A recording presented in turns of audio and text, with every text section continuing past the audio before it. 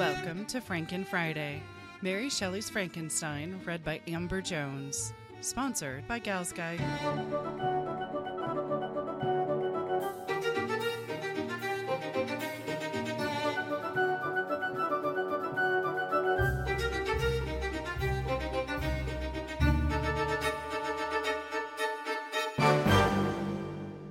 Chapter 3.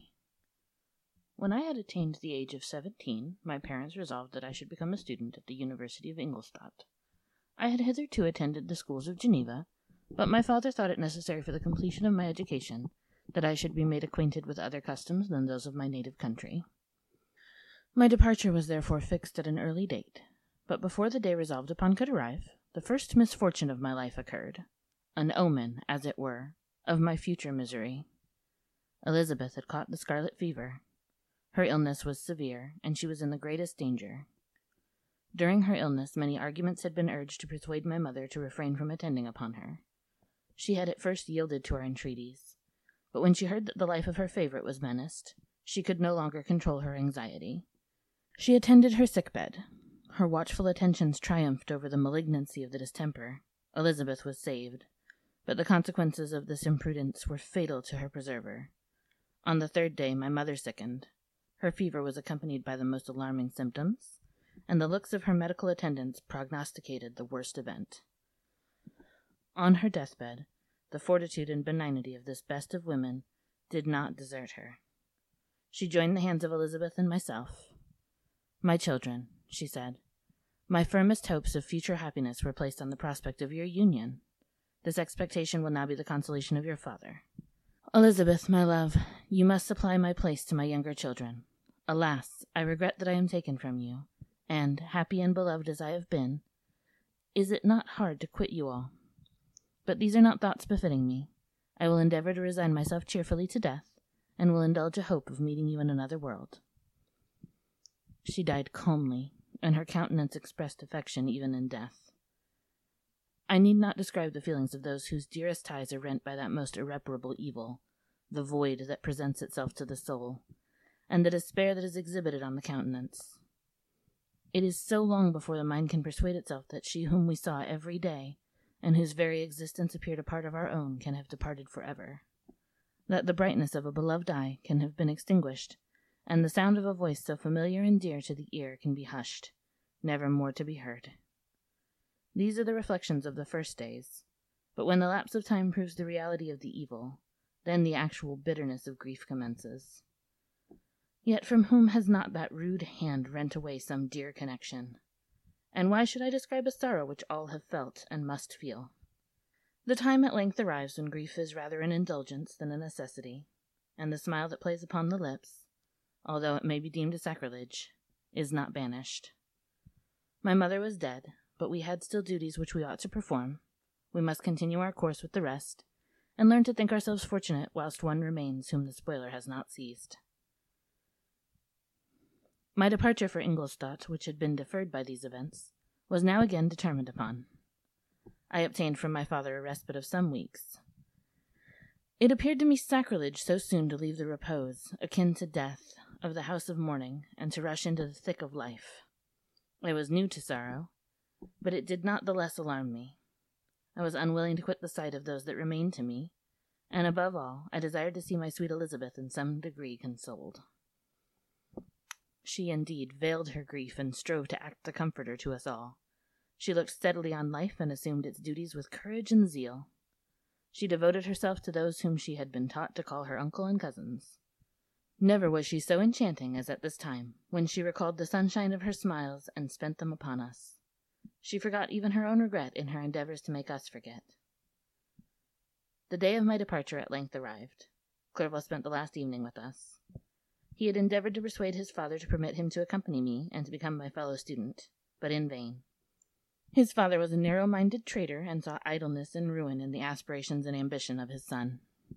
Henry deeply felt the misfortune of being debarred from a liberal education.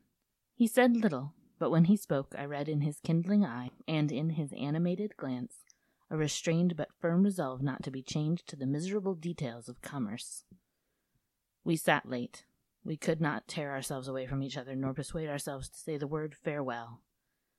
It was said, and we retired under the pretense of seeking repose, each fancying that the other was deceived. But when at morning's dawn I descended to the carriage which was to convey me away, they were all there. My father again to bless me, Clerval to press my hand once more, my Elizabeth to renew her entreaties that I would write often, and to bestow the last feminine attentions on her playmate and friend. I threw myself into the chaise that was to convey me away, and indulged in the most melancholy reflections.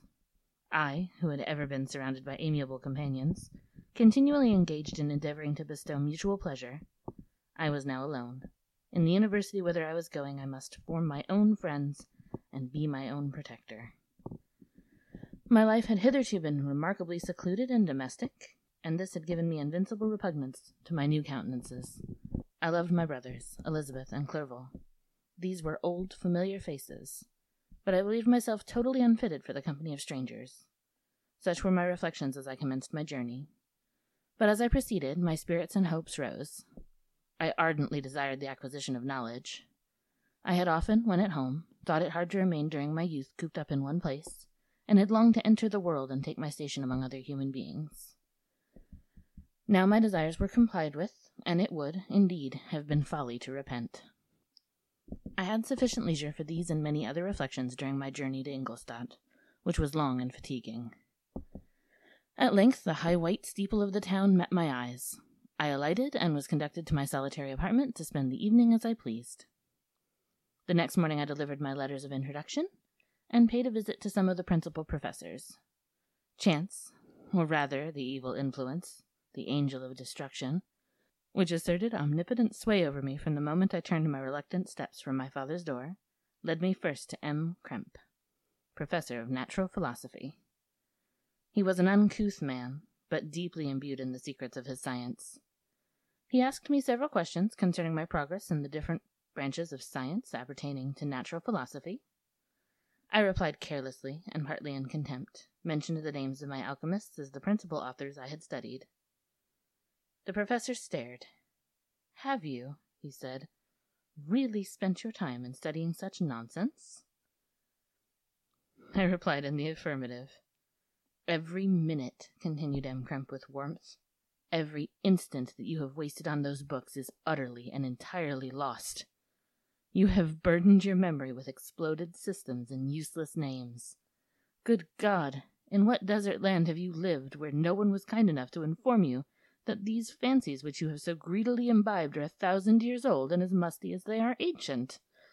I little expected in this enlightened and scientific age to find a disciple of Albertus Magnus and Paracelsus. My dear sir, you must begin your studies entirely anew." So saying, he stepped aside and wrote down a list of several books treating of natural philosophy which he desired me to procure, and dismissed me after mentioning that in the beginning of the following week he intended to commence a course of lectures upon natural philosophy in its general relations, and that M. Waldman, a fellow professor, would lecture upon chemistry the alternate days that he omitted. I returned home not disappointed, for I have said that I had long considered these authors useless whom the professor reprobated. But I returned not at all the more inclined to recur to these studies in any shape. M. Krempe was a little squat man with a gruff voice and a repulsive countenance. The teacher, therefore, did not prepossess me in favor of his pursuits. In rather too philosophical and connected a strain, perhaps, I have given an account of the conclusions I had come to concerning them in my early years. As a child, I had not been content with the results promised by the modern professors of natural science. With a confusion of ideas only to be accounted for by my extreme youth and my want of a guide on such matters, I had retrod the steps of knowledge along the paths of time and exchanged the discoveries of recent inquirers for the dreams of forgotten alchemists. Besides, I had a contempt for the uses of modern natural philosophy. It was very different when the masters of the science sought immortality and power. Such views, although futile, were grand. But now the scene was changed. The ambition of the inquirer seemed to limit itself to the annihilation of those visions on which my interest in science was chiefly founded. I was required to exchange chimeras of boundless grandeur for realities of little worth. Such were my reflections during the first 2 or 3 days of my residence at Ingolstadt, which were chiefly spent in becoming acquainted with the localities and the principal residents in my new abode. But as the ensuing week commenced, I thought of the information which M. Krempe had given me concerning the lectures. And although I could not consent to go and hear that little conceited fellow deliver sentences out of a pulpit, I recollected what he had said of M. Waldman, whom I had never seen, as he had hitherto been out of town. Partly from curiosity, and partly from idleness, I went into the lecturing room, which M. Walden entered shortly after. This professor was very unlike his colleague. He appeared about 50 years of age, but with an aspect expressive of the greatest benevolence. A few grey hairs covered his temples, but those at the back of his head were nearly black. His person was short, but remarkably erect, and his voice the sweetest I had ever heard. He began his lecture by a recapitulation of the history of chemistry and the various improvements made by different men of learning, pronouncing with fervour the names of the most distinguished discoverers. He then took a cursory view of the present state of the science, and explained many of its elementary terms. After having made a few preparatory experiments, he concluded with a panegyric upon modern chemistry, the terms of which I shall never forget. The ancient teachers of this science, said he, promised impossibilities and performed nothing. The modern masters promise very little. They know that metals cannot be transmuted, and that the elixir of life is a chimera. But these philosophers, whose hands seem only made to dabble in dirt, and their eyes to pore over the microscope or crucible, have indeed performed miracles. They penetrate into the recesses of nature, and show how she works in her hiding places. They ascend into the heavens. They have discovered how the blood circulates, and the nature of the air we breathe. They have acquired new and almost unlimited powers. They can command the thunders of heaven, mimic the earthquake, and even mock the invisible world with its own shadows. Such were the professor's words, rather, let me say, such the words of the fate, announced to destroy me. As he went on, I felt as if my soul were grappling with a palpable enemy. One by one the various keys were touched which formed the mechanism of my being. Chord after chord was sounded, and soon my mind was filled with one thought, one conception, one purpose. "So much has been done," exclaimed the soul of Frankenstein. "More, far more will I achieve, treading in the steps already marked. I will pioneer a new way, explore unknown powers, and unfold to the world the deepest mysteries of creation." I closed not my eyes that night. My internal being was in a state of insurrection and turmoil. I felt that order would thence arise, but I had no power to produce it. By degrees, after the morning's dawn, sleep came. I awoke, and my yesternight's thoughts were as a dream. There only remained a resolution to return to my ancient studies, and to devote myself to a science for which I believed myself to possess a natural talent. On the same day I paid M. Waldman a visit. His manners in private were even more mild and attractive than in public, for there was a certain dignity in his mien during his lecture, which in his own house was replaced by the greatest affability and kindness. I gave him pretty nearly the same account of my former pursuits as I had given to his fellow professor.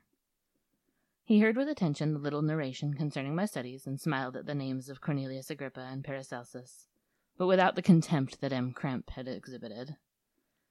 He said that these were men to whose indefatigable zeal modern philosophers were indebted for most of the foundations of their knowledge. They had left to us, as an easier task, to give new names and arrange in connected classifications the facts which they in a great degree had been the instruments of bringing to light. The labours of men of genius, however erroneously directed, scarcely ever fail in ultimately turning to the solid advantage of mankind. I listened to his statement, which was delivered without any presumption or affectation, and then added that his lecture had removed my prejudices against modern chemists. I expressed myself in measured terms, with the modesty and deference due from a youth to his instructor, without letting escape, in experience and life, what have made me ashamed, any of the enthusiasm which stimulated my intended labours. I requested his advice concerning the books I ought to procure. "I am happy," said M. Waldman, "to have gained a disciple, and if your application equals your ability, I have no doubt of your success. Chemistry is that branch of natural philosophy in which the greatest improvements have been and may be made. It is on that account that I have made it my peculiar study, but at the same time I have not neglected the other branches of science. A man would make but a very sorry chemist if he attended that department of human knowledge alone. If your wish is to become really a man of science, and not merely a petty experimentalist, I should advise you to apply to every branch of natural philosophy, including mathematics. He then took me into his laboratory and explained to me the uses of his various machines, instructing me as to what I ought to procure, and promising me the use of his own when I should have advanced far enough in the science not to derange their mechanism. He also gave me the list of books which I had requested, and I took my leave. Thus ended a day memorable to me. It decided my future destiny.